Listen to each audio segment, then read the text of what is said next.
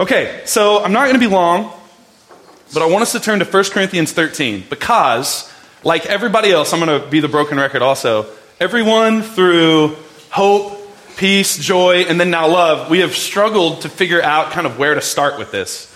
I feel like there's a million passages about love. For 4 weeks, I've been thinking like, okay, what even kind of love do we talk about? Do we talk about love for each other, love for children, love for the divine? Like, what are we doing here? But I keep coming back to this passage that I think I've read at about 2/3 of the weddings I've done, some of them with you. And I want us to read it not at a wedding. I want us to read it for Advent, and this idea of waiting. And I want us to read it as we are waiting for this to kind of overwhelm us and overcome us. And I want us to think about this 1 Corinthians 13 passage of what love is, to kind of inspire us as we go into these next few days. And as we start this new year, we have these resolutions we start and all these things. I want us to start here, okay? So let's turn there together, if you have your Bible. And I'll read it to you.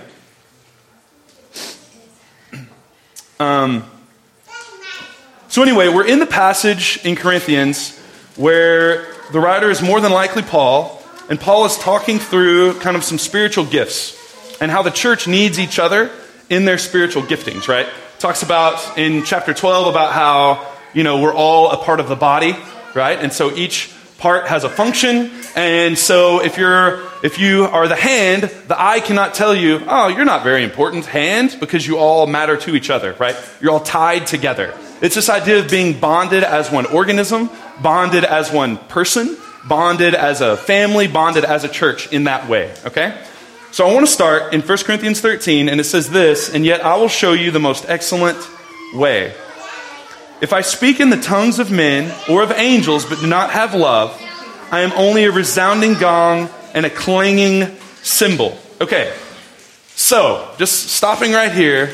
Since there's kids in the room, has anyone ever sat a pot and a spoon foolishly out in the middle of the floor and allowed a child to play with it in your presence? Has anyone done this ever? Yes. I had not done that until my father was so nice to come to town one week and do that for us, to show Asher how to do that. I was so proud that he showed him that wonderful thing to do for us. But in all seriousness, I know it's a joyful, right? Everyone's like, no, that's a joyful noise. It's absolutely not a joyful noise. It's joyful for like 4 seconds when they're finding that it's awesome. And you're like, oh, that's really cute. I want them to stop, but that's really cute. And they don't ever stop doing it. They continue to smash the metal pan with whatever spoon or object they were given until you remove it from them, right? That's how it works, right? So when I think of a clanging gong or a resounding cymbal, that's what I think of. I think of this awful, piercing noise of clanging of two metal things or a wooden and metal thing or whatever. And here's the deal with that. We focus our attention, I feel like, so much on how to say the right thing, right? Or saying it the most beautifully, right? I remember growing up in a church that taught you how to share your faith with someone, and they taught you this acrostic, which was, I'm sure, fine, or they would teach you, I need you to go sit with Mama, with Simba and Mama, okay? Or they would teach you, you can be. Come up here with me. Here, let's put your chair right up here with me. Sit right here. Thanks, buddy. Or they would teach you this poem to say, or there was this back and forth argument, right? And so you were taught that was how to do it, which I don't feel like is a wrong thing in and of itself. But I feel like at the time, I know I and some of my friends around me focused so much on being able to do that correctly and saying the right words or winning the argument. I feel like sometimes our sharing of what we believe with someone looks more like a wrestling match than a dance, right? We just want to wrestle them into submission and debate the win. And then we'll be like, ha, we won. Now you obviously love Jesus very much because I just beat you in this argument, right? And that's unfortunately the way a lot of us approach some of those situations and some of those discussions. Sometimes, unfortunately, we approach our faith in this way. And Paul seems to say very clearly, that's fine, you can know the best way to express. You can have the finest words to express what you believe. You can debate beautifully. Your argument can be rock solid. no one might argue against you. But, unfortunately, if love is not just a part of it, but if it's not the overarching theme of everything you might utter, of everything that might drip from our mouths, if love isn't this overarching only part, then we are a resounding gong and a clanging cymbal. And I think we've heard enough of those. And I honestly think the world has heard enough of that. They're tired of the piercing, awful noise it gives to our culture, to someone else's, as we insert it there, right? We're tired of it. The world has had enough. They know the argument by now. What they need is for everything that comes from us to be just surrounded and embodied with love. It goes on to say, if I have the gift of prophecy and can fathom all mysteries and all knowledge, and if I have faith that can move mountains but don't have love, I'm nothing. If I give all I possess to the poor, Church at East, if we give everything we have sacrificially, if we give everything we have, we generosity dinner so hard. If we continue to all the nonprofits we like or are proud to be a part of, or all the families we're glad to give to, if that's who we are, and we keep doing that, we give to the poor, and we even give over our own body to hardship, that I may boast, but don't have love, nothing is gained. Nothing. Nothing. Nothing. Love is patient.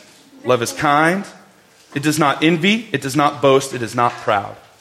And so as we go through this list, I want us to think of something else as well.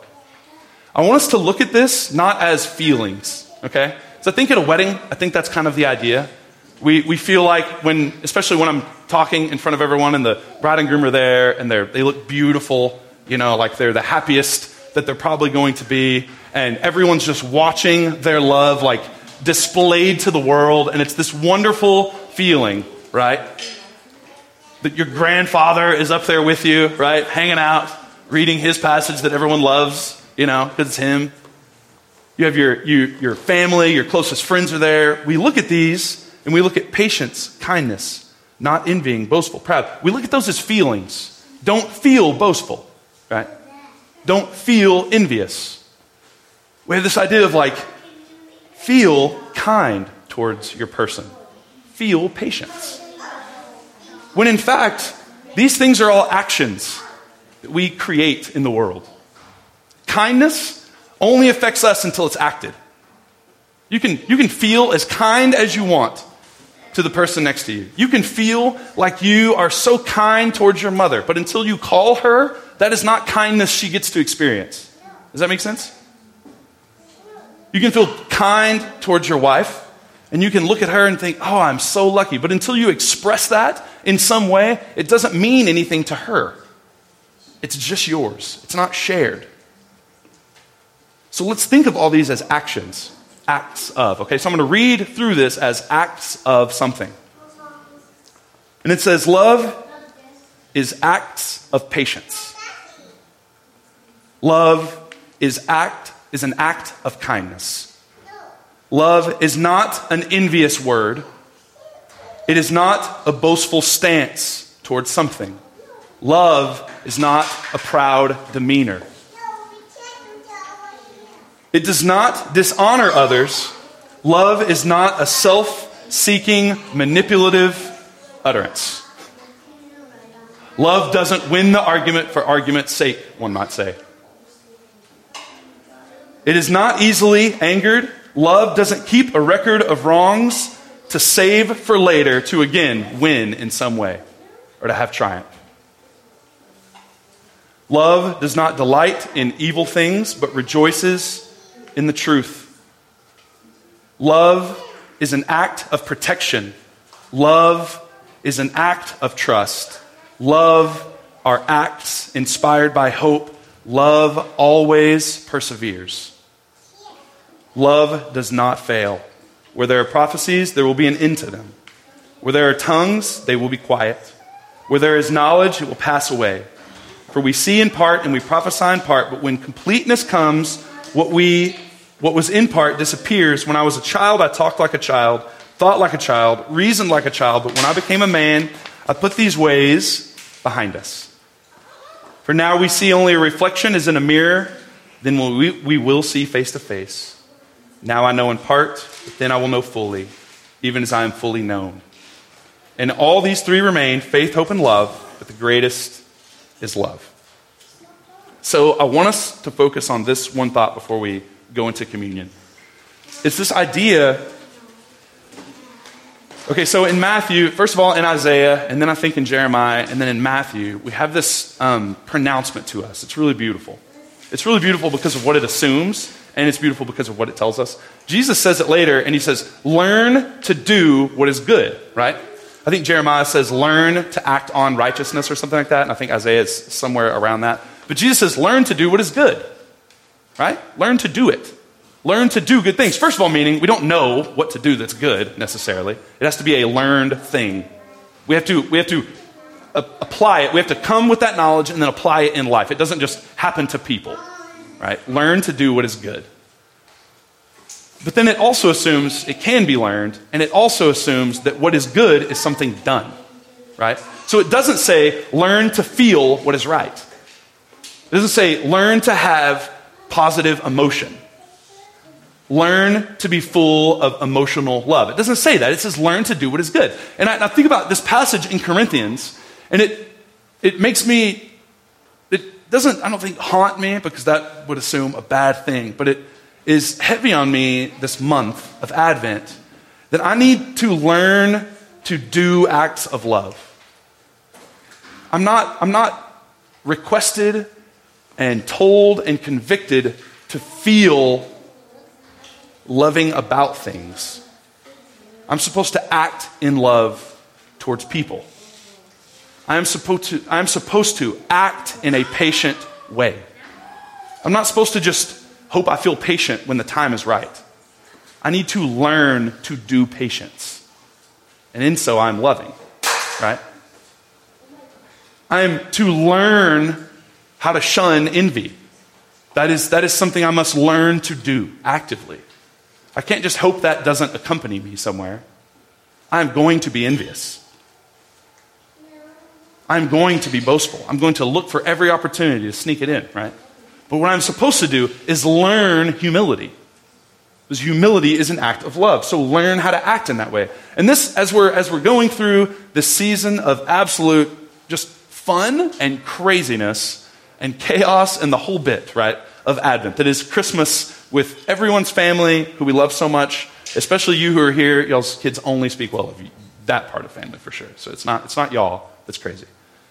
But our families are going to ask a lot of us. Our neighbors are going to ask a lot of us. Our kids are going to ask a lot of us. Our spouses, your coworkers, are all going to ask a lot of you. And what I want us to do is act in love. Not just hope for the emotion, not just hope that it exudes from you in some, in the ether way, but how we can actually produce actions that show we love each other. And I want us to do that together.